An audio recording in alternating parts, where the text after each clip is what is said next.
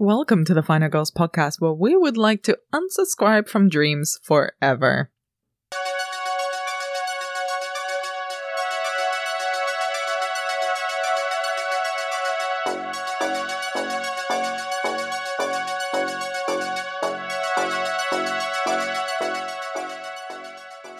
I'm Anna Bogutska, co-founder of the Final Girls Collective and your podcast host. If you're new to the show, welcome. In real life, the Final Girls put on events and screenings that explore the intersections of horror film and feminism.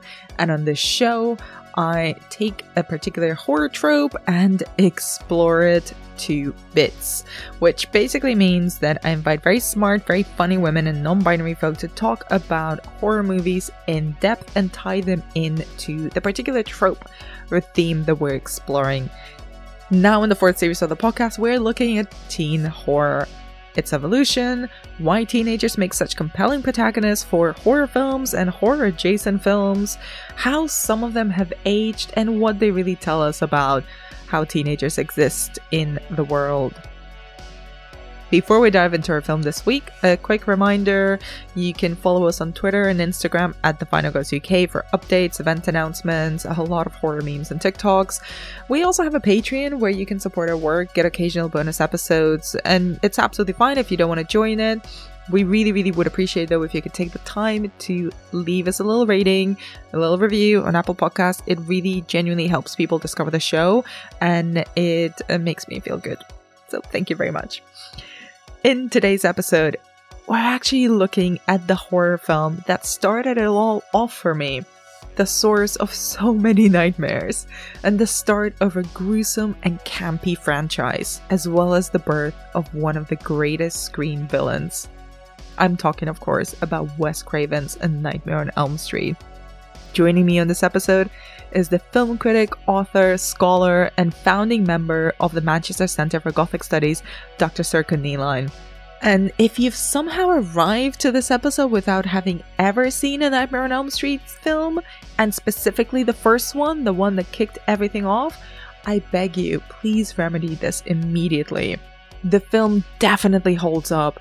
It's just as creepy, gory, and visually inventive in 2021 as it was in 1984 when it was released. I think it's still, from the moment I first saw it when I was 9 years old to today, still one of my most cherished horror films ever. And with all of that said, I hope you enjoy our take on A Nightmare on Elm Street.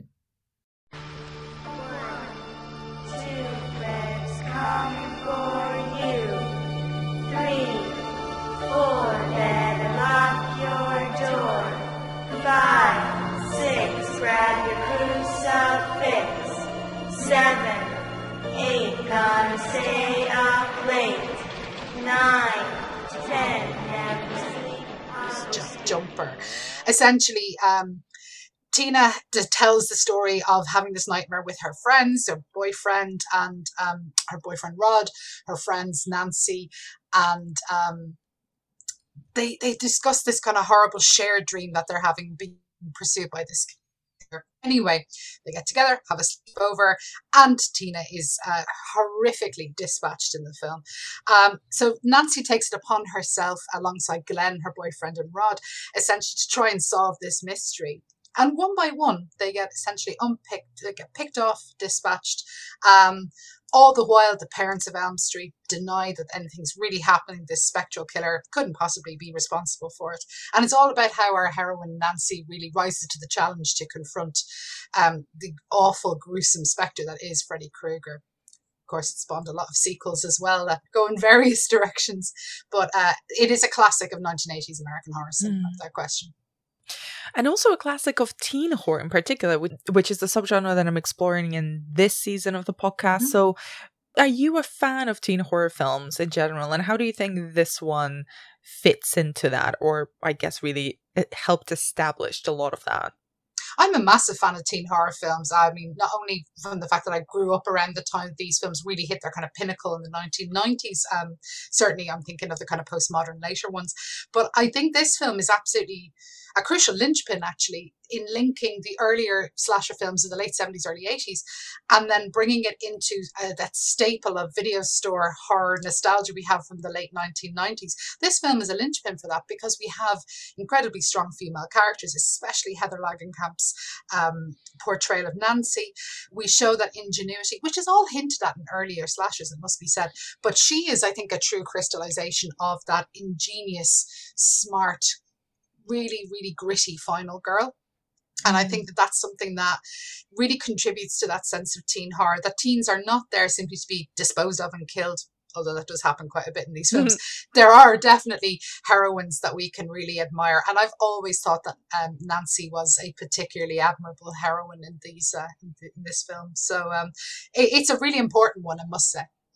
And you mentioned that, I think quite rightly, that this is essentially the film that links the slashers of the 70s that we've talked about on this podcast as well. You know, both Halloween and, you know, Black Christmas will come down the line here, but that obviously predated Halloween, and also Texas Chainsaw Massacre, Friday the 13th, a lot of these. But this really does feel both gorier, a bit more self-aware, and doing something very, very specific. And we'll come to Nancy in detail a bit later. But Sure. Where is it in the spectrum of horror kind of at this point in time in 1984 when it comes out? So we have, as you say, you know, we have had those earlier slasher films, the proto ones, the ones that kind of informed Bob Clark's film and Texas Chainsaw and all that. And then by the time we get to the late 1970s, we have the surprising polish of obviously Halloween. And then we get the Savini gore that's so celebrated in things like Friday the 13th. But, you know, we get into sort of slasher hell at that point as well, insofar as there's a lot of them and they're quite repetitive in some respects. So then there's a formula, yeah. There's a formula. It's a very pleasurable formula. I am in no way dissing the formula. The formula is incredibly pleasurable to watch. But by the time we get to 84, you get this sense of slight exhaustion. I mean, another slasher film. Okay, I kind of know how these are going to run, even as you're consuming them in the early 80s. So what Elm Street does is it introduces a great level of polish to the slasher film. I mean, if you watch the film, considering how limited the budget was, the amount of polish and finesse that's given to it is quite extraordinary. Effects that were achieved really, really cheaply, but had this kind of nightmarish quality that we could all relate to, no matter how old you were, but especially if you were a teenager, at that burgeoning sort of sense of your own identity and your own sexuality and breaking away from your parents' influence and all that. So this film really kind of articulates that. The kids are not away in some country cabin somewhere or at Camp Crystal Lake. They're at home. And that's the fright. You're in your own bed. You should be in the most safe place in the whole world to you. Exactly. And yet it is absolutely the most terrifying place. And that's the genius of Wes Craven, to be fair. That is the genius of this story. And that, coupled with the kind of polish, the terrifying sense that we are all incredibly vulnerable, have to be vulnerable to sleep. I think that this is all contributing to the idea that slashers can still be scary. You could just opt out and say, I'm never going to go to Camp Crystal Lake and Jason will never get me. But again, with someone like Freddy, it's absolutely guaranteed if you are on his target list, you are going to be, you're going to grapple with him one way or the other. And that's what I love about these films, because it's all interior. It's all about the frightening elements of the mind and the damage that can be done from parents as well. It really feels like a perfect combination of some of the most terrifying ideas that are present in these kind of very influential slashers. So you've got kind of the legacy or the damage that parents can inflict on their children from Friday the 13th, which, you know, justice for Pamela Voorhees, she was the original killer. It's all about her. It's not about Jason. That's true. And also the relentless stalking, which I think is the scariest part of Halloween. You know, the kills themselves are quite slick and you know, not bloodless quite, but still not as violent and say the subsequent films would become. But and then in Friday the 13th, it's all about the gore. It's all about the close-ups on the kills. And here it's this relentlessness because Freddy will literally haunt and hunt you down in your dreams. There is no escape, and he will not stop, and has kind of these supernatural, dreamy, nightmarish powers that make him a supernatural being, so there's very little you can use to fight him with. And at the same time, it's all the damage and the choices of the parents that have come back to haunt the kids, as we'll discuss as well. And also just this gore that, because it is very clearly a supernatural film, it's not a real life killer, it can afford to be so explosive and visually fascinating with its kills, just completely over the top, from the bed that swallows Glenn whole and his TV to this fountain of blood that comes out of it. Like, it goes completely OTT. So the images, I feel like they're very dreamlike, and I think that's a power of them, because it does not really rely on being realistic. It can allow itself, by the benefit of its premises, that can allow itself to go very, very bombastic in its gore. Absolutely. I mean, and this is the power of what they decided to do in the film. I think one of the most innovative, one of the smartest things that Craven had decided to do was not to foreground to us as the audience that we are in a dream. So we are in a sequence or a set where we don't recognize we're in a dream straight away. And then slowly but surely, the nightmarish instances, whether Freddy pops out from different things or he is fused with different spaces or ideas, the fact that he comes out, I'm thinking of even the telephone, the idea of the tongue coming out. I'm sure we'll get to that at the end. It's all about the idea of not being signaled as an audience member that we're in the dream place. So therefore, it shows that there's an unpredictability in this film. It feels frightening because we can't tell this is a dream, this isn't. It's only when our protagonists usually yell out, "I can't believe this is a dream," or "Is this a dream? Am I alive?" kind of thing, that we get that sense of understanding that the rules have changed on screen. Whereas they have the realism of something like Halloween, for instance, where we know to watch for certain places and spaces where Michael may pop up. With Freddy, because the mise-en-scène itself is so open to interpretation and we don't know the limits of it, Freddy can pop up anywhere. And that is absolutely brilliant in terms of its construction, because then we feel completely vulnerable watching the film because it's uncontrollable. So let's talk a little bit about the teens, which when rewatching the film earlier today, I was really struck by how, not innocent they are, but also how open they are in the conversations with themselves and how much we really see of them and their relationships with each other, how vulnerable they are with each other as well a lot of the times, especially because the film kicks off with Tina and Tina's death.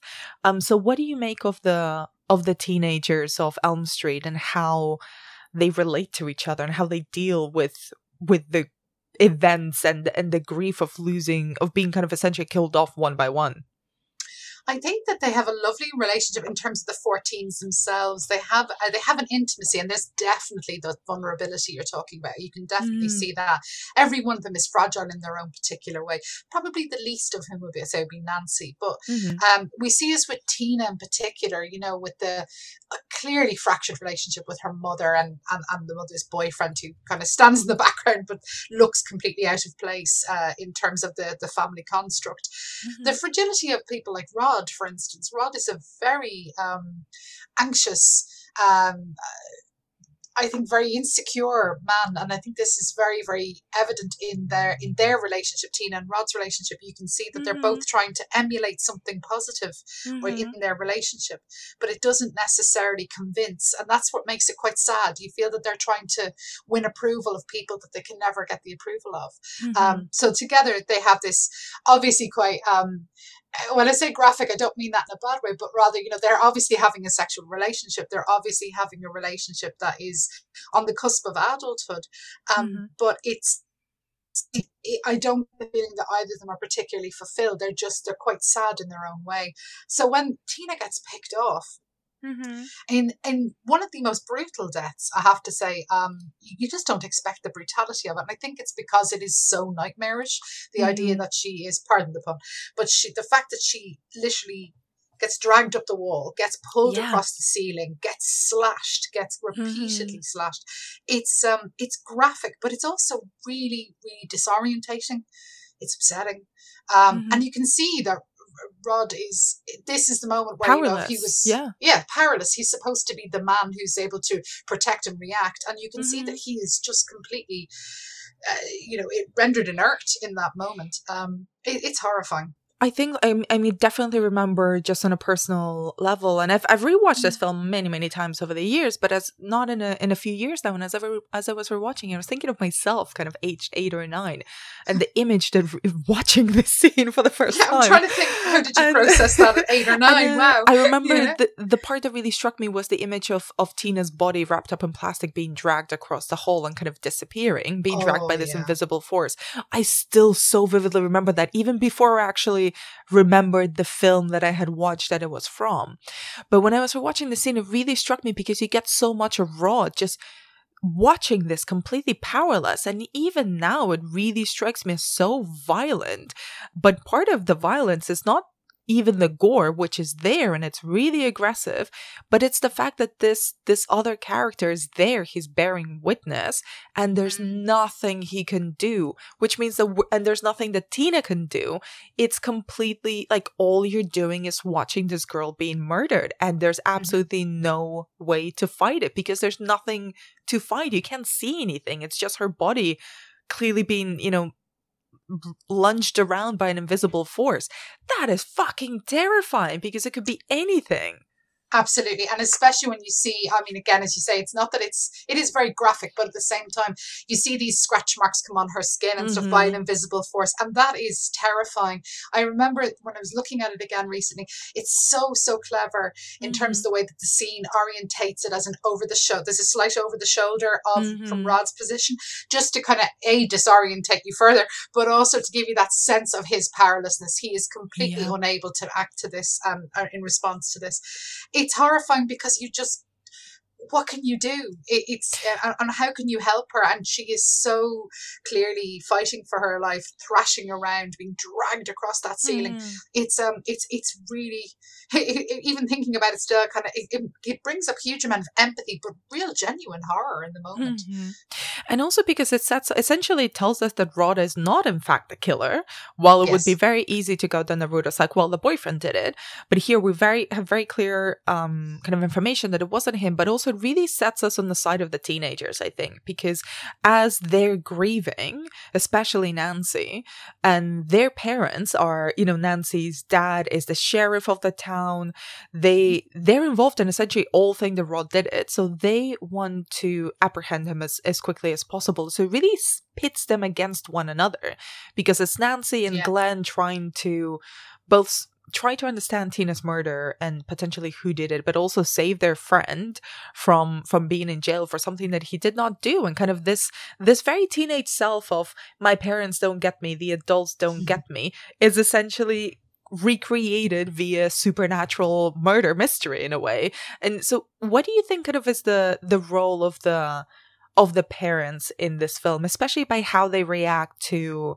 Tina's murder, which is kind of the catalyst of the whole story? You get a couple of things going on there. I mean, certainly the parents of Elm Street are the disbelieving people, and they are representative of the community on large. So you have Nancy's father, who's a police officer, police detective. You have Nancy's mother, who sort of acts as this sort of social voice, this voice of sort of everything will be okay if we just repress all of our feelings and drink a bottle of vodka, which she is constantly swinging from in the film. What you find is that parents are either disconnected from their teens, or they try and control their teens as best they can, but it's always with this idea of ignoring what the teen is actually saying. So Nancy is saying, can't sleep, I can't do this and that, and the mother is just determined to, you will live your life the way I tell you to, you will do it as I tell you to, because that's the only way I know how to cope with this uncontrollable kind of force that you claim is coming out to kill you. Nancy's father, you can understand, is more about trying to get to the nub of the truth, and that in his mind can only mean that Rod has killed Tina. So the reaction is, of course, what you would expect from any kind of 80s teen parents. The doubling down effect is sort of the idea of cut out your nonsense. This is the only way that we know how to control society at large. However, I would say that it's what I always thought was interesting about this film was that you don't really get Tina's mother come back in after Tina's disappeared, which I thought was interesting, because I kind of wanted to see that sense of I don't know, brokenness all the more. But it struck me that family was beyond repair. At least this is what Craven tries to set up early in the film.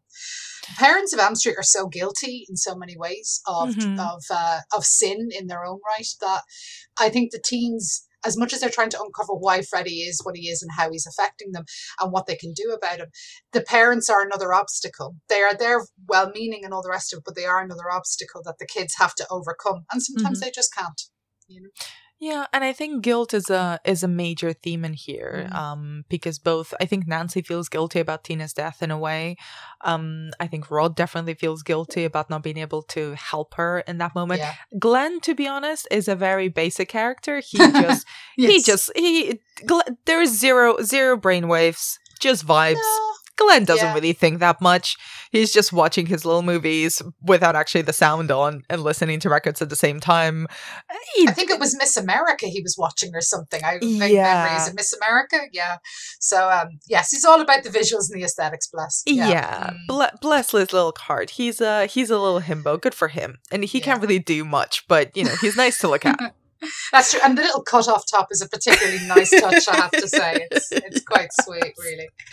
Yeah. But I wanted to kind of focus a bit on Nancy, because I think there's something you mentioned at the beginning of our chat that's very accurate. It's like that she is truly a very different type of final girl. I think she has a lot of those elements that are kind of quite characteristic of the final girl. You know, she's presented kind of more virginal as opposed to Tina, who's very who's sexually active and also very loud about it in the film, which I think is actually the first time that we actually hear teenagers have sex, but we don't see them. We see them through kind of their friends' reactions, which I completely disremembered about the film, and I thought was very, very funny.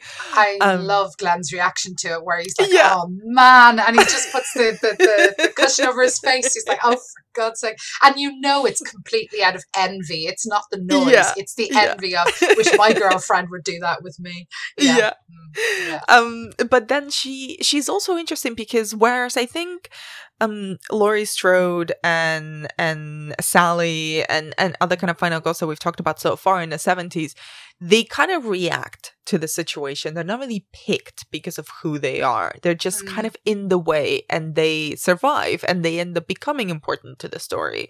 But them becoming the final girl is sort of accidental. But I do think that this one, there's an element of Nancy literally going after Freddy, trying to figure out how to beat him, figuring out who he is, how she can confront him. And also the fact that perhaps she was targeted in a way because of what her parents do. It's not, I didn't get the sense that the murders that Freddy commits in this film are arbitrary. Like, he is going after the children of the parents who murdered him.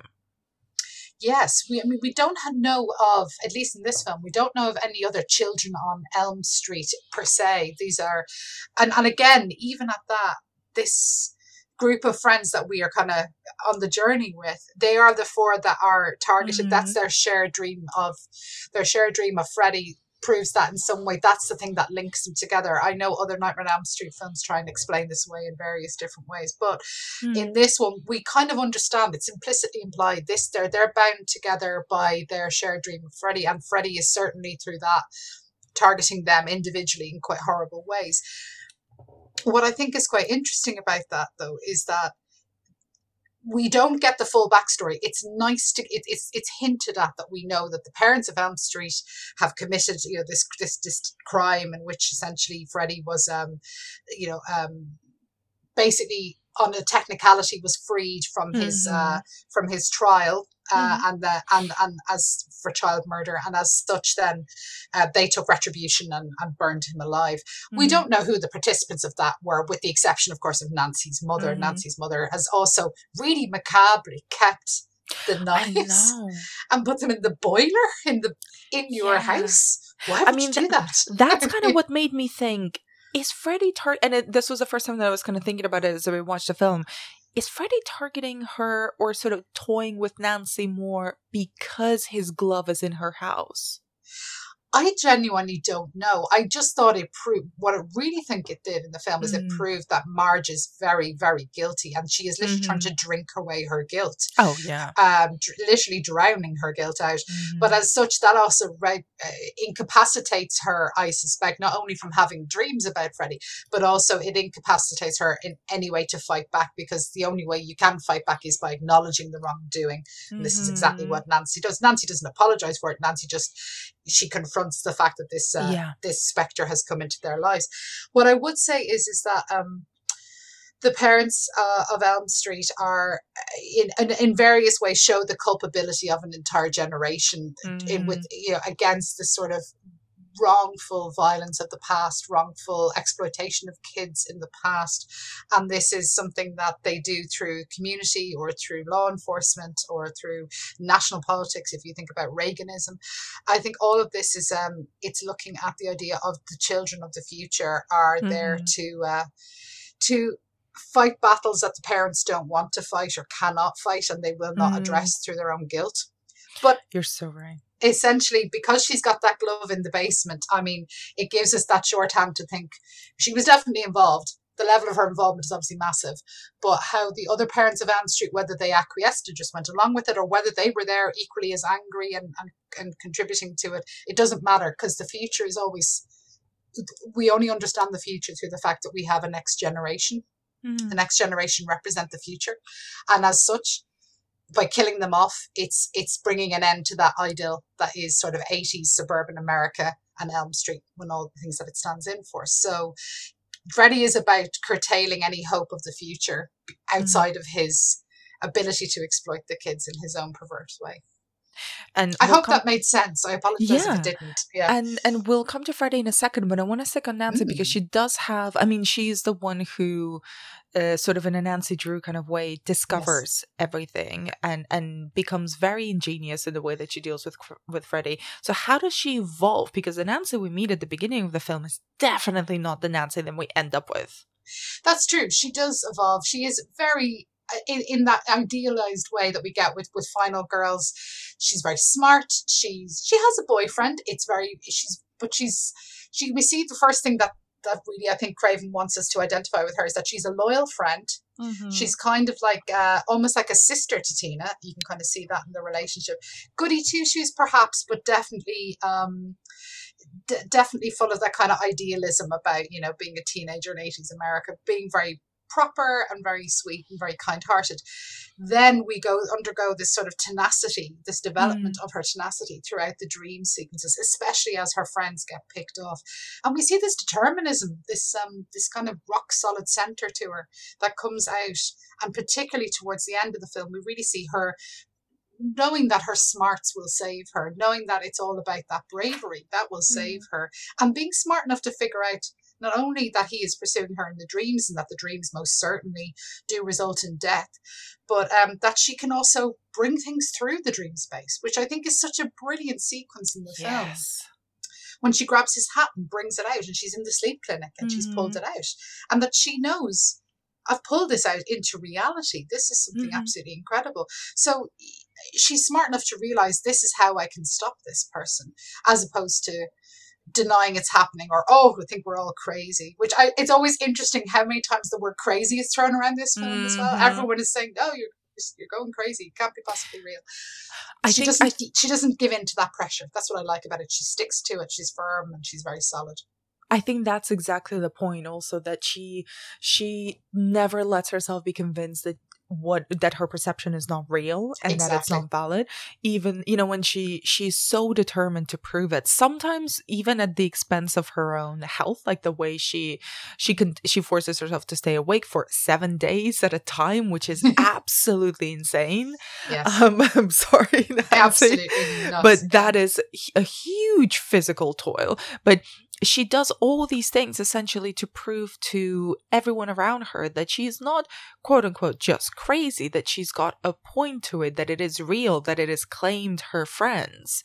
And she pushes and kind of finds a lot of, I think, autonomy and personality, and kind of, I think, the strongest parts of her personality come through as she's clashing against her parents, both, you know, the authority figure of her dad, which is both her dad and the police, and her mum and her guilt. She never kind of bows down to them, which I found kind of so much more stronger in this rewatch, that she's willing to put herself at physical risk, both through sheer exhaustion and through her confrontations with Freddy, to prove the point and to rid other people and herself of this kind of demon-esque villain. I think you're right. I mean, she is absolutely probably, up until this point, I would argue, probably the most feminist of the final girls as well, insofar as she is not going to be, there's no reasoning with her or any attempt at gaslighting or anything like that. None of that takes. She knows what she's had experienced. She knows what she's seen, and she's not going to be assuaged or in any way compromised in that. And I think that that's brilliant. There's no doubting her, and the film certainly doesn't doubt her at any point either. You know, the representation of her is absolutely solid. What I like about it is that, and this is maybe controversial, but I love the fact that she saves herself fully and completely. Yes. I love that about Nancy, because as much as I love earlier slashers where there's an intervention with, you know, whether it's a passing trucker or whether it's Dr. Loomis, that's absolutely fine. That's great. But I think that the fact that Nancy figures out who the monster is, how to deal with him, and then also how to rob him of that power, and saves herself. I know we have those three endings. I'm sure we'll get to that as well. But which kind of takes from it and adds to it in a different kind of way. But she is so confident in her choices, and so, as I say, so feminist. It's all about the idea of, no, I can save myself. I don't need to be rescued by somebody else. There's something empowering in that. Yeah, and I wonder kind of what element of that is kind of because she wants to, and part of it is because she's essentially forced into saving herself because no one is believing her or helping her. I really love the scene where she tasks people with doing specific things, especially Glenn, where she's like, I need you to do this at exactly this point. When I start thrashing around and I'm clearly in distress, you wake me up. Of course, Glenn fails because Glenn is Glenn, but you know, she's always got a plan. And she's very, very specific. She's essentially directing everyone to make sure that she gets the job done.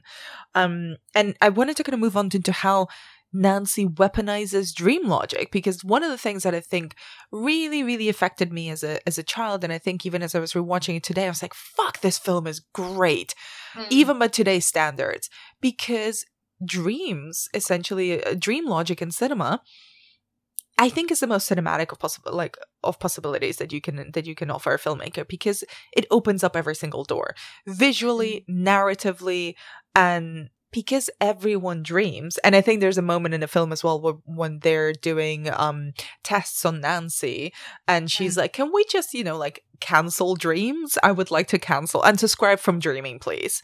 and the doctor is like, no, honey, everybody needs to dream, otherwise we'd go insane. And they have this little throwaway conversation with Nancy's mother where he's like, we don't even know what dreams are. We don't even understand them fully. They're kind of this hocus pocus of the body and the mind. Like, what happens in your dreams can affect you physically, but we cannot predict them or control them or see them. They're entirely an individual experience, which I think makes this film so insidious in a way, because it can tap into our individual relationships with our dreams and our nightmares specifically, and what seeps into our subconscious and manifests in our dreams. I wanted kind of to ask you, what do you make of the dream logic and how Elm Street uses it? Oh, wow. I mean, the dream logic in the film itself, I think, as I say, that was the really amazing sequence, whether you're watching it for the first time or the 100th time, because it doesn't immediately flag up this is a dream. In any of them, actually, when you discover, you know, when you're watching, you don't know at what point it's a dream, what point it's reality. Craven deliberately disguises those sequences so that you never fully know that someone's fallen asleep until you get, like, I'm thinking of when Glenn has fallen asleep and let poor Nancy down. We then get that, the chase is interrupted by the alarm clock, and you're like, okay, oh, she was asleep. Oh, okay. So actually you get that abrupt ending to those dream sequences, as opposed to those sort of dreamy beginnings. We never fully realize we're in that space, and that's what makes it work brilliantly, as you say, to open all those doors of possibility, to show things that we're just not expecting on screen, and then at the same time to enable the kind of the dream logic of it, to show that Freddy can be everywhere.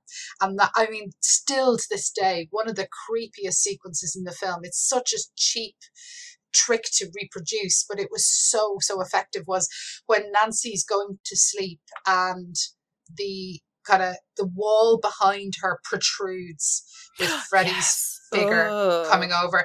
It is absolutely terrifying. I think it's one of those moments that you just go, that's the kind of stuff you would have been really, you couldn't articulate why you're afraid of it when you were younger, but that's the kind of thing you were terrified of, that there was some sort of spectral invasion of your private space.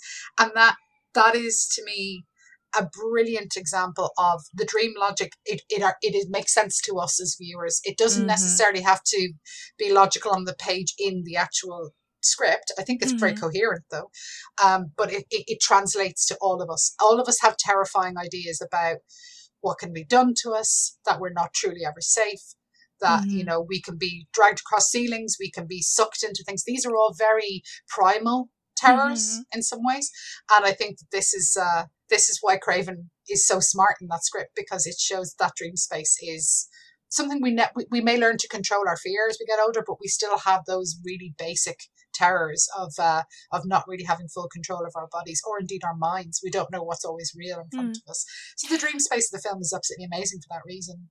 And I completely agree with you, because I think kind of the core point why it's still so impactful is that it never tries to verbally over explain the dream logic. So like contrary to something like Inception, right, where we get 45 minutes of exposition about how dreams work in this particular universe, here it uses images to tell us when we're in a dream, when we're not, and what's terrifying. And sometimes, and the scary part about that image of Freddy's face kind of, you know, pulsing through the wall, is that it's the threat sometimes that we see as viewers, but that the characters aren't aware of yet. Yes, exactly. We're going back to that Hitchcockian exactly. Yeah, absolutely. Yeah. That is always the most exciting thing, when we can see the terror or the threat in the corner long before they do. I always think of Laurie Strode in that moment, if you don't mind me saying, just with Halloween, when we see Michael's face slowly illuminate behind her, is still one of the most magical moments in slasher cinema, I think. And also, you know, most recently, when in that amazing scene in Hereditary, where we for a full minute, we just get, you know, we see Alex Wolff kind of wake up from a night terror and be sort of terrified and confused, and he doesn't see her, but his mother is in the corner floating, and we don't know what the fuck she's become or what she's gonna do, and it is the most terrifying, because also I remember seeing it at a press screening and then with an audience, you get the sense in the room of people clocking her at different paces, so it's kind of a never-ending, you know, succession of little yelps of terror. It's like, oh shit, oh, there she is. Yes, it kind of ripples across the audience. I do remember a couple of people kind of nervously laughing, and then suddenly, and then it was just that they register it, and it's quite fun. That's one of the pleasures of seeing these films in you know, in large groups and large cinemas, because different people clock it at slightly different times. I think with Nightmare on Elm Street, I think, as you say, and I'm never going to diss Christopher Nolan. I absolutely love him with all my being as a director. He's amazing. Spent too many years thinking about his films. But you're right. While Inception visually narrativizes those different dream spaces and shows you and tells you why it's important that the construct is the way it is, that's the brilliance of Craven. Craven's like, it doesn't matter if you really even buy into the fact that there's a logic to this dream. The fact is that someone is killing you in the most, at your most vulnerable, and at undergoing a process that we don't fully understand, the process of dreaming.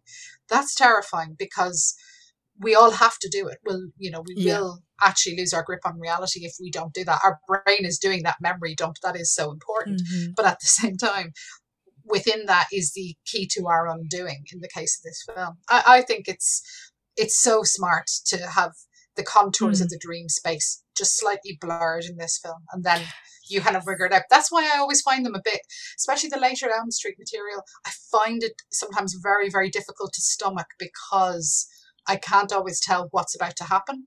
They are the more imaginative and more gruesome, must be said, of the sort of slashers of the mid-1980s, because they are abject. They are all about this sort of terror that is articulated way beyond blood and guts. It's all to do with transforming people or getting under people's skin, or even, and I think it's beautifully foregrounded in this film, when Nancy answers the phone and Freddie's tongue is at the other end of it. You're my boyfriend now, Nancy. I'm your boyfriend now, Nancy. It's just like, oh, the fusion of his mouth with an object. I think, again, it's disgusting. And that's what's absolutely fantastic about this. It's so imaginative. It is so bodily. Like it is I think kind of a body horror in its own right, because it gives you that icky feeling even outside of the gore. It's those little elements like Freddie's hand appearing in between Nancy's legs as she's taking a bath, or his tongue coming in through the telephone. Like all of those things are just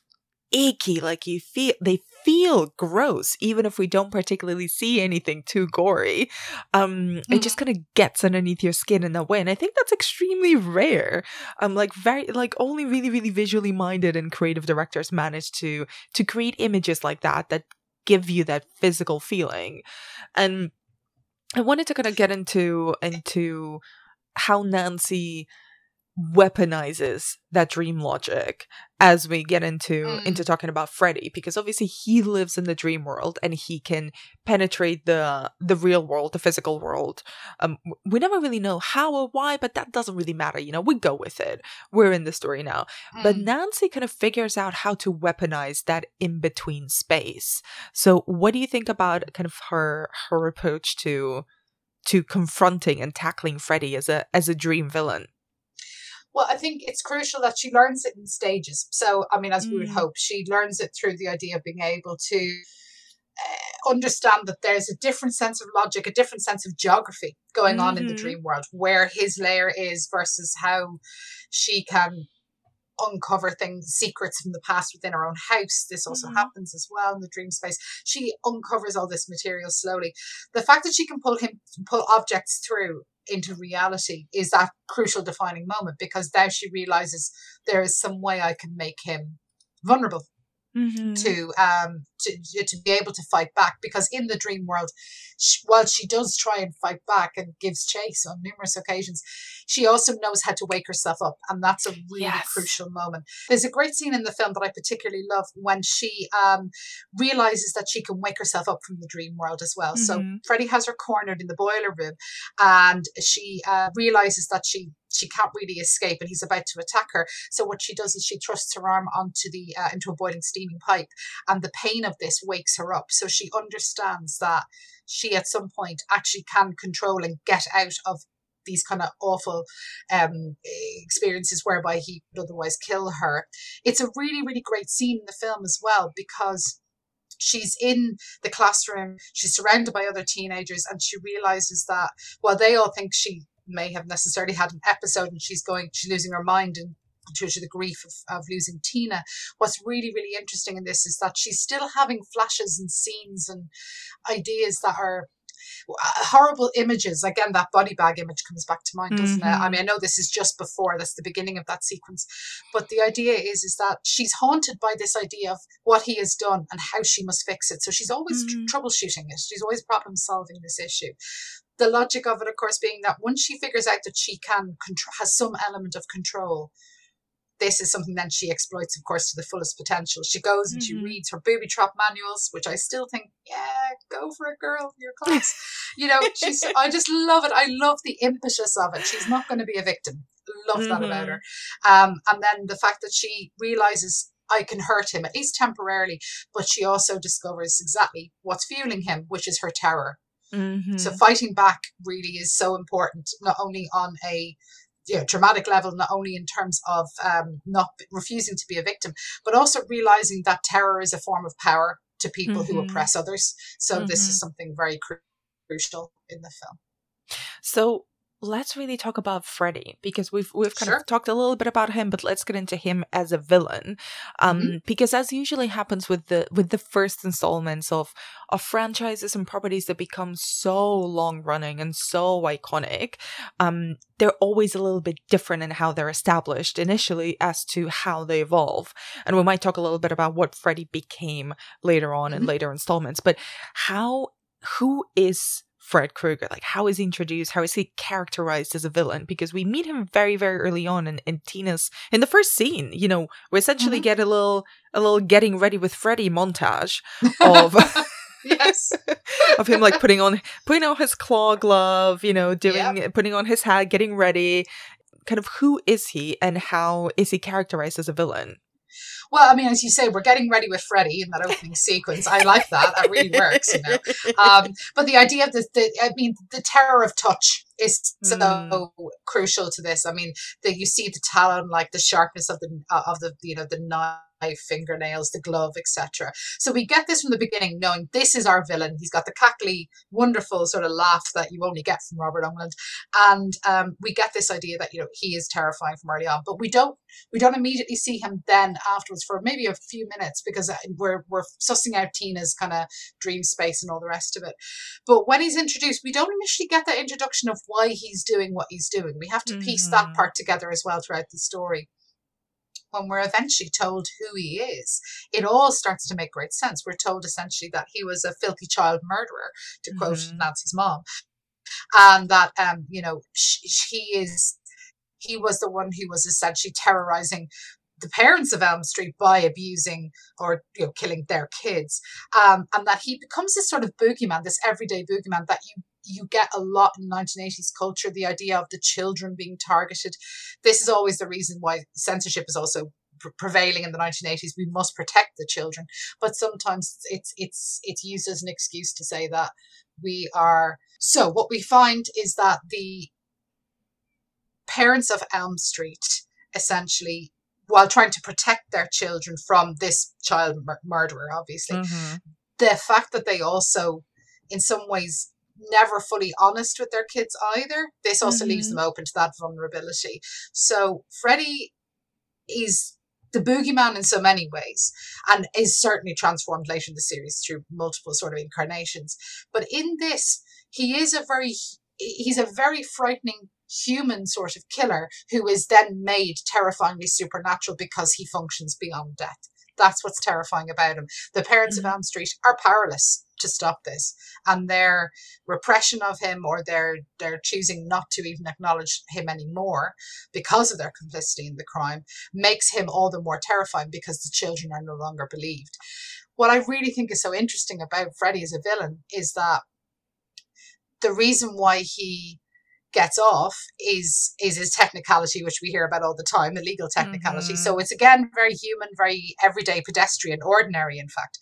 But then that the parents take retribution, and this is the transformative thing that makes him exist in the dream world. I think that's absolutely brilliant, because it shows that actually sometimes by doing what you think is the right thing can actually really produce a terrifying wrong that is continued through the film.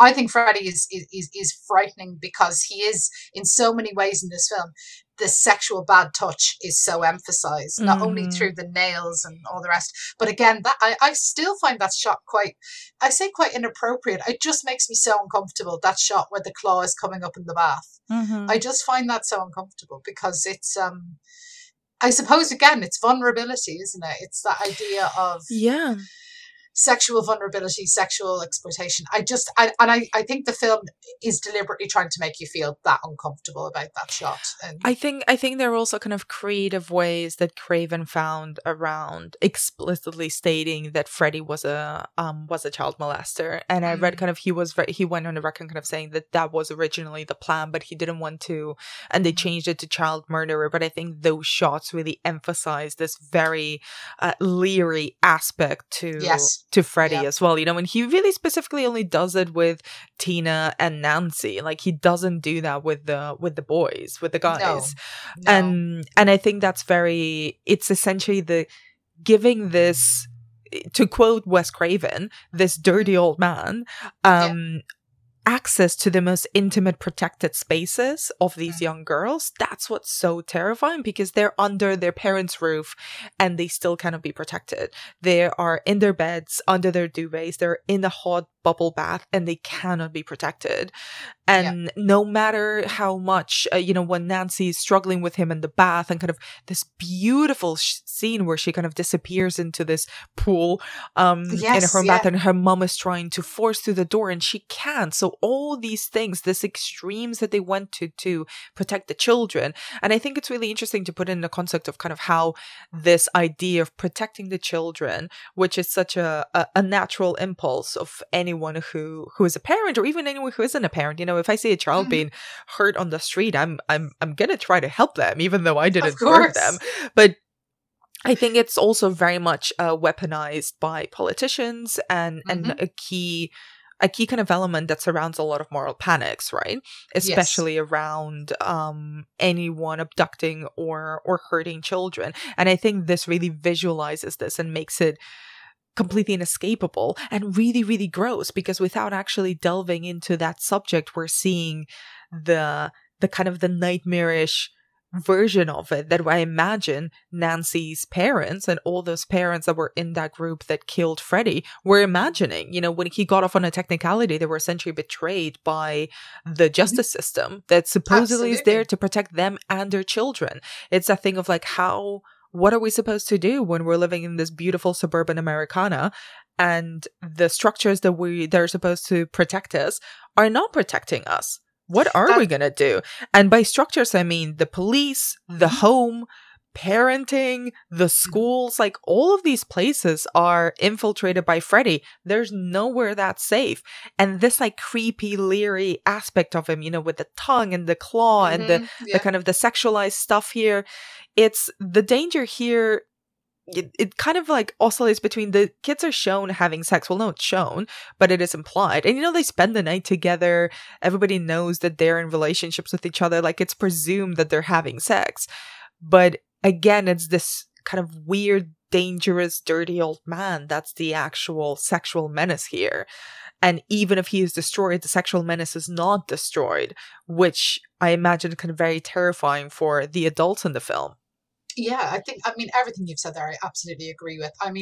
One of the things that really stands out with this in terms of the adult world versus the world of the teenagers in this is that when you get to, when you think about the backdrop of this film, Craven had written several drafts of it, but one in particular, when it was around the McMartin preschool trial in the early 1980s, which was about these children who basically said they were being abused by the people in their in the care facility, in their daycare facility.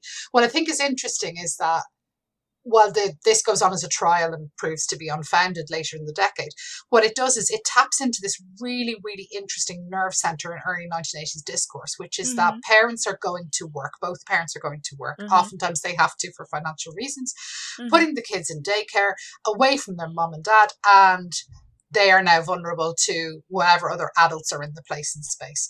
I think that's interesting because we don't fully trust the motivations of other adults. However, statistically and in reality, most people are more vulnerable in their home than they are in other spaces like schools or indeed daycare centres or anything like that. You're more likely to die at the hands of someone you know than someone you don't, or in a place that you're familiar with than a place you're not familiar with.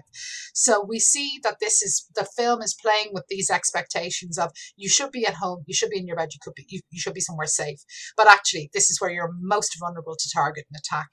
The fact as well is, looking at that sexual abuse narrative throughout the film, and those images, is that, again, those forms of abuse usually are perpetuated within familiar close groups, not by strangers. So I'm not saying it doesn't happen at all, but I'm saying that it is more informed by familial and close contact within communities rather than necessarily random strangers. So we do get this idea that intimate spaces are terrifying spaces in this film. And there's nowhere more terrifyingly close than the idea of having someone who can infiltrate those spaces in such a horrific way. The close contact is the situation with Freddie, and as you say, the darting tongue and the knives and all the rest of it. It's all there to kind of remind us that not all adults necessarily are there to protect to protect the young. Yes. You know, the young are not to trust everyone they meet. I mean, slashers are by their nature usually devoid of parents, or parents are the cause of some sort of misery that is brought down through the ages, some sin that's been committed that then is taken out on the body of teenagers or on the minds of a group of teenagers. So you never fully trust a parent. I never do when I'm watching a slasher film anyway. Absolutely not. Continuing on Freddy, there's something as well that kind of sets him apart from the other villains of his generation. Let's say that's, so I'm thinking of like Leatherface, Michael Myers, Jason. Sadly, Pamela is not in that realm because she only got to be in 1.5 movies. But they're all kind of, they became extremely iconic and still are still very much the focuses and the connective tissues of their franchises. But there is something different about Freddy. The thing when I was kind of rewatching it for this, I'm thinking, I mean, these are very obvious statements. Freddy talks. Freddy is a sassy motherfucker. Freddy taunts his victims. Freddy is leery and kind of slow. He's kind of like a cat in the way that he moves. Sometimes he can pick and choose when he deploys his powers, when he runs, when he's just sort of nudging his way towards the victim to extend their fear. And the design of him is fascinating as well, because while all of these other guys are wearing masks that cover them up, so Freddy is actually, he does have a outfit, but I was thinking like you could argue that actually his injuries, his burns, actually reveal his true horrific nature as opposed to masking it. So what do you think about the visual look of Freddy and Englund's performance? So I think the look of him is fascinating. As you say, there is no mask in this case. The skin acts as its own sort of horrific kind of announcement of Freddy. I mean, I love the fact that it looks like melted pizza and the pizza cheese. That's what the kind of design was taken from. So I love that idea of that. It's almost like something is trying to burst out underneath. There's something really horrifying about that. The look, I think, in some ways is all about that performance. It's all about that, the way that Englund holds himself, the way that the one shoulder is heavier than the other or kind of lower than the other, so that it indicates the glove and the movement of the glove. I think that there's a really interesting design with that jumper, again having the red and green so close together. They're the two most difficult colors to look at side by side. So it's so interesting that you're going to getting all these kind of flashpoints of disturbance. It's disturbing to your eyes. It's disturbing to your mind to keep your eyes on him for so long. He intrudes in so many ways visually.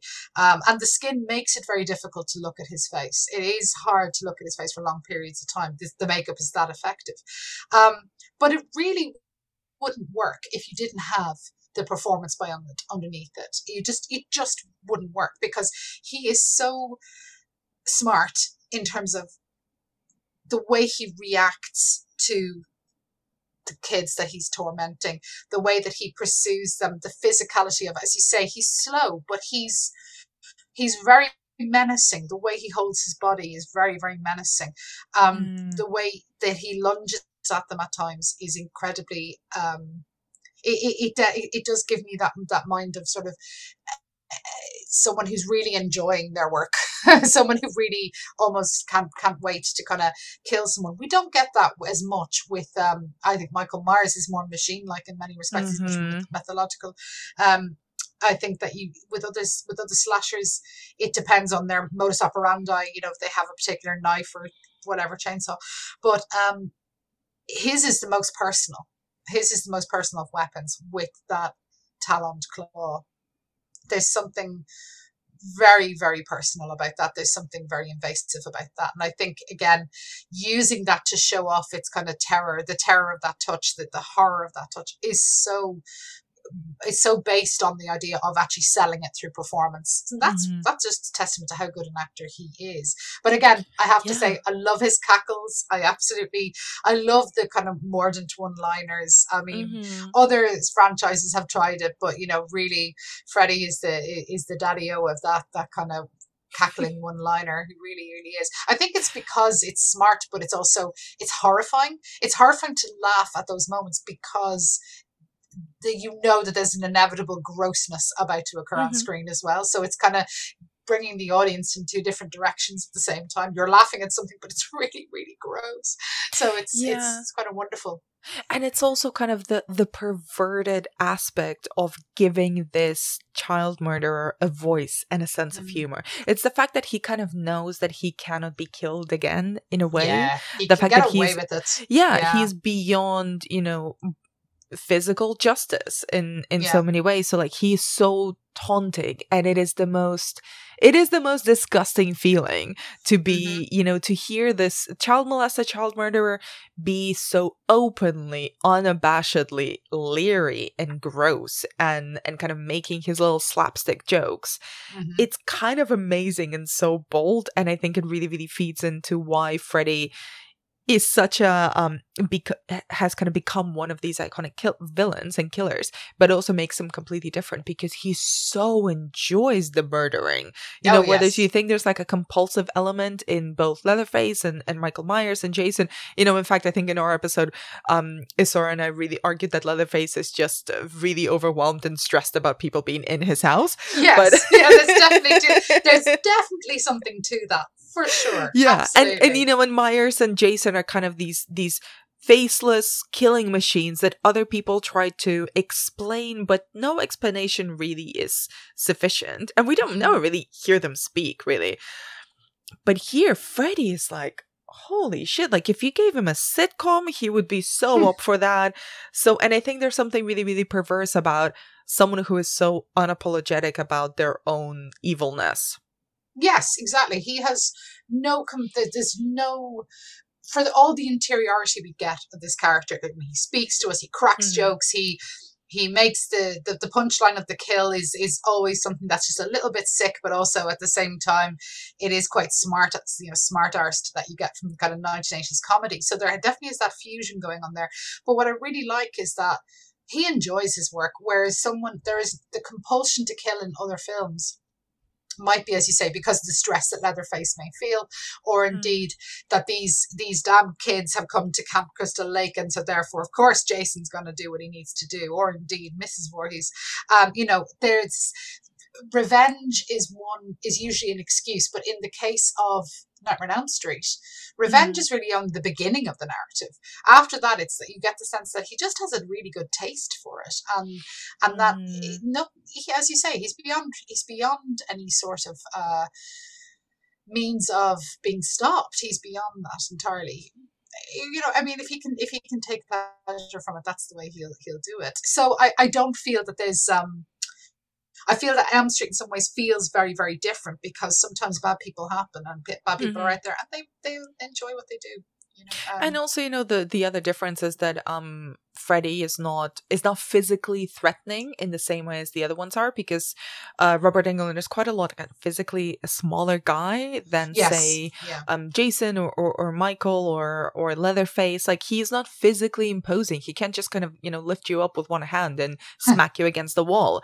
His powers and the danger of him lies in something else. And obviously there's his glove, which is probably one of the greatest props in horror movie history, and one of the kind of greatest costume design decisions, which is so perverse and at the same time so cinematic, and the way that it so easily kind of creates even a sound that is so distressing and disturbing if he scratches it against any surface, any wall. It kind of, it really is nails on chalkboard, isn't it? It really nails on the blackboard. It gets you every part of the back of your neck just absolutely clenching. It's so disturbing. But all of the things about him are designed in such a way that are so disturbing to us visually, aesthetically, in terms of the sound design, in terms of where he resides, I should say. The boiler room, the hot, sticky, hellish, sweaty boiler room, that again is not a space for really anyone to occupy. So you can also see as well there is an argument here about the way that certain slasher villains are posited as members of cast-off parts of the community, people who are working in jobs that regular sort of middle-class Americans wouldn't like to have, i.e. the janitor or working as a cook in the camp, in in Friday the 13th, or the boogeyman, the horrible story that's told about the neighborhood that couldn't possibly be real, but essentially is when he comes back to stalk the kids. So there are these cast off members of the community that are transformed into horrifying characters, and done so in such a way to kind of morally instruct the kids, be good, do as you're told, and you won't end up in a situation where you're coming into contact with these kinds of killers. I love the fact that Freddy is seen in his place of work in terms of the boiler room, as opposed to there's the old Kruger house. We actually let's do it with work. Let's do it through that idea of he's the invisible person that you never pay attention to, who's doing the maintenance in the building. That's who Freddy is. And that's the point. They're unknowable. They're invisible within the community in that sense. And that's what makes them horrifying. I know, you're absolutely right. And there's also this element of kind of maybe it's because I rewatched the X-Files a lot, most of the X-Files very recently, but it really reminded me of Tooms as well. As I was watching him in his place of work in the boiler room, I kept thinking, where does Freddy sleep? Does Freddy sleep? Does he make a little nest for himself?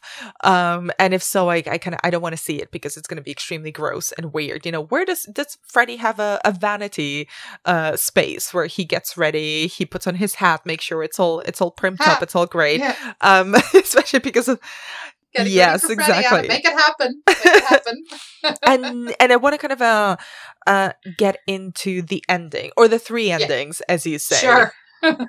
What do you make about them, and kind of how they're deployed, and do they kind of do that thing where they try to close the story but actually leaving it very open for sequels?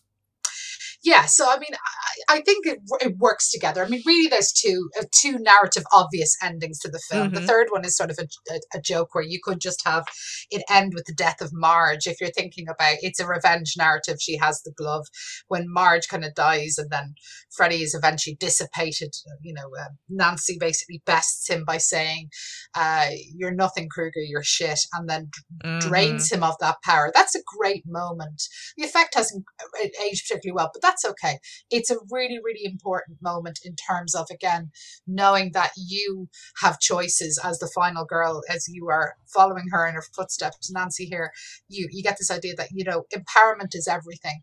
Knowing that you don't need to be saved, you can save yourself, you can stand up to this. So I love that about that ending because it's empowering. However, we do need that reunification, I guess. We do need to know that people can be okay, that it's a dream. So we get that kind of nonsensical, but I still enjoy it, moment where she walks out onto the porch with her mom, and there's Glenn and Rod and Tina in Glenn's car. Of course, it's a convertible, and she's off to school. So she's restored back, we think, to that earlier version of Nancy that we saw, all bright-eyed and full of life. But it's, of course, we are also flagged up that this is also slightly too surreal. It's too much like what David Lynch would eventually do so well at the beginning of Blue Velvet. So much white picket fence. It's overly exposed in the whiteness of the scene. So we get this sense of, it's kind of overdone. There's almost to the point of... We know there's something not right in this moment. And then when she gets into the car and the top comes up and it's all Freddy's stripes, we know, it's another kind of fake out. And then I think the only moment in this that lets it slightly down, because I'm with it up to that point, is when poor Marge gets sucked through the door and you can so tell that it's not anything more than a blow-up doll. I think that's the moment where you kind of go, oh dear, that effect just didn't quite work at the end. However, we end on the kids, and that's a really lovely moment where the kids with the skipping rope and the 1-2, Freddy's coming for you. And that's great because we get this idea of, in a way, it doesn't really matter that we have a conclusion or not. It's in the community. It's a myth that will be will literally be shared. This idea of there was this guy who once killed kids, who had knives for fingers, who did these terrible things. And it'll go through all the kids' playgrounds and the recirculation of stories. That's how this film works so well. And of course, it gives us the door. It opens the doors to all those sequels, for better or worse, that are to come. And what do you think of, I know aside from the thematic reading of it, like, does it mean that Nancy actually doesn't succeed in banishing Freddy, or is the banishment of Freddy temporary? Is she, even if she did manage to overpower him by taking away, and I kind of love the slight millennial energy of her declaring that she takes away every ounce of energy that she ever gave him. Yes. Yes. Does this mean that, and obviously with hindsight, it's a bit weird talking about it, but if we look at it just as a standalone thing, kind of, does it mean that essentially she's still going to be haunted by at least the memory and the trauma of what she went through tackling Freddy Krueger, if not the actual Freddy with the powers that he had over her before? I kind of like to read it as thus. You may disagree with me, Anna, and if you do, that's grand, tell me so. I like to think of it as that she did best Freddy. However, in the period between when she drains him of the power and then the very next scene where it's all white and overexposed, that is the moment. The white sequence at the end is actually a dream. So she's constantly fighting Freddy in her dream, but it's not I suppose what I'm trying to say is that it's not the dream space that he occupies, but that she's always afraid now that he'll come back. I like that. Does that make sense? That to me, I really like that. It balances the two quite nicely, and yet, of course, it opens it to the sequels as well. Yeah. So she has bested him, but she's traumatized by it, and therefore she is constantly fearing that when she gets her old life back, or dreams that she wants to get her life or her old life back with her family and friends, that he's always going to pop up and destroy that. That's of course. I've read yeah, that makes sense, because it's only in movie logic that you can survive an ordeal like this and not be scarred by it. And I think this really sets that up. Like that whitewashed dream sequence at the end is a fantasy. It also really, really fits into kind of the Carrie fake out ending, where we see that same kind of very washed out dream sequence, and then it's pierced through by Carrie's hand popping up at the end from her grave, and of course there we get like a little shot of the last girl standing, kind of actually being in a hospital. So there is an element there of real life trauma that we know she's dealing with actively. And I really like that reading. I agree with you. I prefer that reading as well. I think that way you get to have your cake and eat it as well, you see, which is always kind of nice in slasher films. You want to have your cake and eat it. You want to signal there's more fun to come, and yet, absolutely, this has had an effect. This is but we want our final girl to survive and to win. And this is what I love about this film, that she does do that, even though there are consequences to that. And that's why the ending has to be a dream. She can't just get Glenn back. She can't just get her mom back, So it signals all that. And as we start wrapping up, and I don't really want to talk too much about the sequels, but we'd be remiss not to talk about what becomes of Nightmare on Elm Street as a franchise. Kind of briefly, what do you think about the way that the franchise evolved and the way that Freddy evolved? I have to say, I've always struggled with the sequels of this. Now, I actually quite like New Nightmare. And I think New Nightmare is a lovely bridge between the two. The in-between years, though, the in-between installments, I have to say I have largely not been a huge fan of, because in some respects they are more gory, they're more fantastical, more phantasmagoric, all of that. But to me, it was always about how much more depraved can you make Freddy? I mean, how much more gross can you make him? There are funny moments, sure. There are, Nightmare on Elm Street 3, I think, is actually great fun, Dream Warriors in some respects. But I have to say, in the main, it did become very uninteresting to me. I did find that it was continuation, sometimes just for the sake of continuation. But I love New Nightmare. I thought New Nightmare was genuinely quite smart. And of course, without New Nightmare, we wouldn't have Scream and lots of other postmodern horrors to come. So it's given us quite a lot in this world. And I like the fact it's smart. I like the fact it's written very well. I like the fact that it knows what it's doing. It's clever. So I like to think of it as as the proper Nightmare on Elm, proper conclusion to Nightmare on Elm Street. That's good enough for me. So the legacy is, it's kind of mixed in my honest opinion. Yeah, I really like the sequel, Freddy's Revenge, just because I think of it as a standalone Nightmare on Elm Street, because I really like it as a queer horror as well, and I think it kind of does something really interesting by focusing on a male lead character played by Mark Patton. So I think kind of I think it's a film that's kind of gained in meaning and in readings as kind of the people who've given it those readings have grown up and have evolved, and like it's got a real cult following. It's got a huge cult following. Yeah, huge cult following. And I think it is genuinely interesting in the realm of horror because it does essentially the final girl thing, but with a teenage boy. So I think that's really fascinating. And Dream Warriors, I have a really soft spot for. I really love that film because I think it really, really tries to go much deeper into the dreamy aspects of it, the dream logic, the dreamscape, kind of the possibilities, how to weaponize it. It also has one of the grossest parts though as well. I mean, one that just just the puppet master Vane thing. Oh dear God. I was too young when I got exposed to that image. It just didn't work. That was really absolutely horrifying to me. And so New Nightmare, revisit it. I'm with you. I love New Nightmare. I love the bridge that it creates between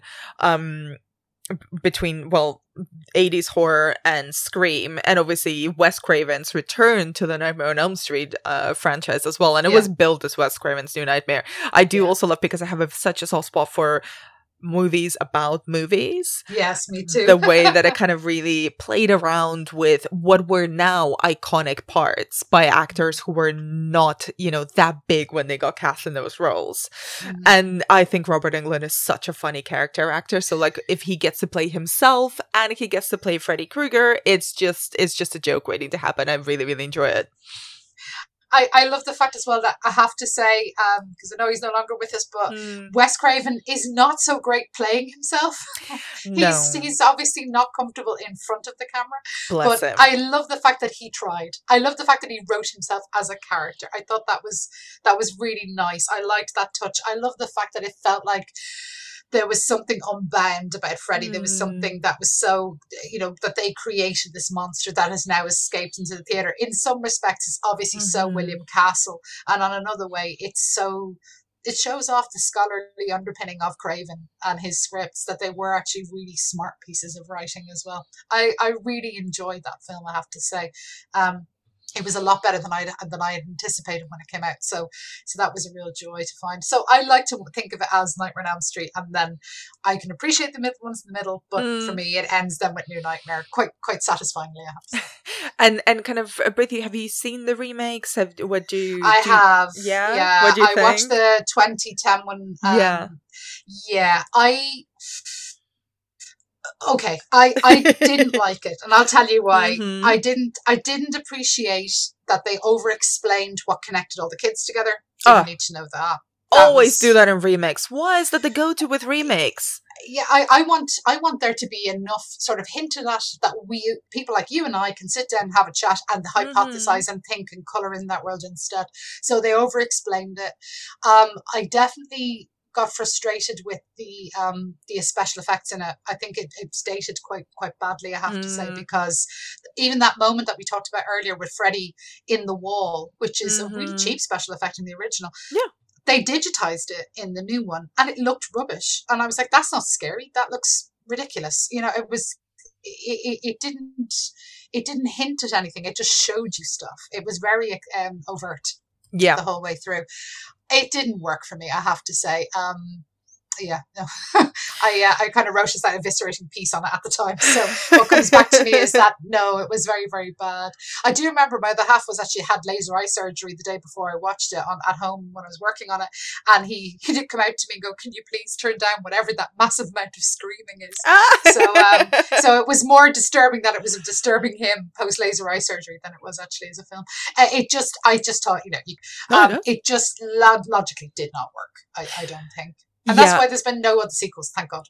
And I think it also kind of suffers from a lot of the things that the late 2000s wave of remakes that were kind of both wanting to be 80s horror, but also really influenced by the stylistic decisions of kind of earlier mid 2000s horror films. Absolutely, it kind of sits the there in color the middle. palette. Yeah, oh my god! Like yeah. there is just this. It's the same color palette across, I would say, like hundreds of films, and I don't quite understand why, kind of with the new technology and with everything that's available, and especially with the premise, which is essentially dreams. You know, the films that stick with us are, especially the ones that kind of delve with supernatural elements and with dreamscapes, you can make them extremely bombastic. You can play around with color so much. You don't have to make everything kind of hypersaturated green and mustards. Like green, mustards and browns. It was just the look of everything that came out pretty much between, well, in those kind of remake films anyway, sort of between 2006 and like 2015. I just remember all those colors and I was like, oh, for God's sake. You know, I mean, everything, all the color covers look the same as the Texas Chainsaw Massacre color palette, but not as interesting as as the original Texas Chainsaw Massacre. Although I will shout out Jackie Earle Healy's performance, because I think he was really, really well cast. Because it kind of went down that route of, you know, a slimy, small guy who would be like a creep in the neighborhood as opposed to a physically imposing, dangerous killer. I will say this, when I saw the trailer before I saw the film, and they had included a sequence with him as Freddy before being burned to death. Yeah. And the kids are there in this kind of daycare space. I did kind of think to myself, okay, that's quite disturbing. Maybe they'll do something quite interesting with it. But I think there's a weight of a whole franchise behind this. There's expectations. And then at the same time, you have all that dream space capacity that they really did so well through practical effects in the 1980s that I do feel the digital terrain at that point had not fully caught up, and I don't think it really has still caught up fully with the impression and the horror of those practical effects. Because for me, 80s cinema still has a tactility that really can be discussed in a way that contemporary horror does not, for me. Yeah. There's something in the human eye or the human brain that you can pick up when it's not real. And there's something so horrifying in those practical effects that I remember so well from the 80s and 90s that just make me go, wow, that's quite confrontational. That's why the Nightmare on Elm Streets work. They go in that different horrifying transformation of the body direction that you just don't get with contemporary films. You can kind of turn that off in your mind's eye. And kind of to start wrapping up, I wanted to ask you kind of a bit the cultural legacy of this film, because this was a standalone film. You know, it's a small budget little horror that essentially, you know, it was said that it was saved New Line Cinema, which was the small independent studio that produced it. But then it's kind of spawned not just the sequels, not just the remake, not just the crossover of Freddy versus Jason and the comic book crossover of Freddy versus Jason versus Ash. I have not treated myself to that yet. I have not either. And, you know, the Freddy's Nightmare series that you talked about, but also I love the fact that there's so many documentaries about this film and the franchise and the different people involved. You know, there's Never Sleep Again. There's Nightmares in the Makeup Chair. There's Scream Queen, which is all about Mark Patton and the queering of the sequel, which I think is amazing. It's an amazing piece of documentary, and how kind of he got the brunt of the bad reception of that film at that time. Yeah. And also I Am Nancy, which I still haven't seen, but I think kind of poses this interesting question of why do we always remember and mythologize Freddy Krueger, but nobody culturally cares about Nancy in a way that's kind of quite different from, similar to other Final Girls, but different from, say, Laurie Strode. And I was wondering kind of what do you think about how the universe of Nightmare on Elm Street has kind of expanded over the decades into this, you know, into comic books, into series, into more films, into music, into documentaries, video games. Yes. My God. I mean, that's one of the things that the sequels did very, very well, actually, is it kind of hybridized and transplanted itself across numerous sort of media outlets. I mean, even you've Zsa Zsa Gabor showing up to do a cameo on one level, and then Freddy is a talk show host. You then also have the Nintendo tie-in as well. So on one level, the films do these tie-ins that are quite interesting and are talking about contemporary materials, contemporary material culture. I mean, I'm definitely thinking of, because the production was so quick, a lot of the sequels, they often had the release date before they had the script, which is just bizarre when you think of it. But what I think was quite interesting about that was it meant that they were always rapidly responding to what was going on in the culture. And then you could also make sure that Freddy's influence was commercially expanding as well. I mean, there were Freddy Krueger pajamas, weren't there? There was I think it was in the Never Sleep Again documentary, because I loved the Never Sleep Again documentary, I must say. I thought it was brilliant, and you didn't feel that 4 hours slip by. It really was one that went quickly. I might rewatch it tonight. Yeah, it's such a treat. And I love the fact that it's all done in that sort of half an hour segments, with the exception of the first one, which is a little longer, so that you can literally go, oh, next half an hour, Nightmare on Elm Street 5 or whatever your film is. That's brilliant. You know, it was so well conceived of. What I loved about that, though, was that wasn't there also Freddy Krueger sleeping tablets in Japan? Oh my God, shut up. Were there really? Yeah, I think there was. I think it's in that documentary. Yeah, which makes you kind of go, really? Okay, wow. I love movie merch. It's so unhinged. But I love unofficial movie merch. That's the best thing, because you just don't know what it's going to be crossed with. It's so interesting. But I mean, I have to say, Freddy was probably the most commercialized of the horror icons of the 80s. I mean, I can't think of anyone who would make quite the same impact. I know Michael Myers didn't. I mean, you had the outfit, sure, but it didn't really have that commercial impact. And I mean, again, with Jason, I never really felt that you saw as much of Jason in the commercial sphere. Whereas Freddy, all you really needed was something like a stripy jumper and a Talon glove. I mean, my brother dressed up as Freddy on several Halloweens. Because again, you could easily construct the costume. So, yeah, I think that it was a very, very commercialized output for New Line. It's obviously New Line was the house that Freddy built in every sense, and New Line becomes this hugely important production house. However, I think that Freddy is one of those characters that he's such an important part of the zeitgeist of 1980s culture. Yes, he's consumerist. Yes, he's very much, a part of that kind of horror of that moment of parents and teens and the disconnect between generations. But actually, he's also incredibly savvy in terms of because of those quick commercial productions of the films, it speaks to that time very, very well. I mean, one of the moments in the film, it might not even feel like an important moment, but to me, it's really crucial. In Nightmare on Elm Street Part 2, when he interrupts the pool party, what does he say to the kids? He says, "You're all my children now." It's all about that enslavement of those kids, economic enslavement under the irresponsibility of the parents, of the police, of the country, of the nation. It's all about the idea you have to deal with all the crap that the parents have not dealt with, or that the parents are going to inflict upon you.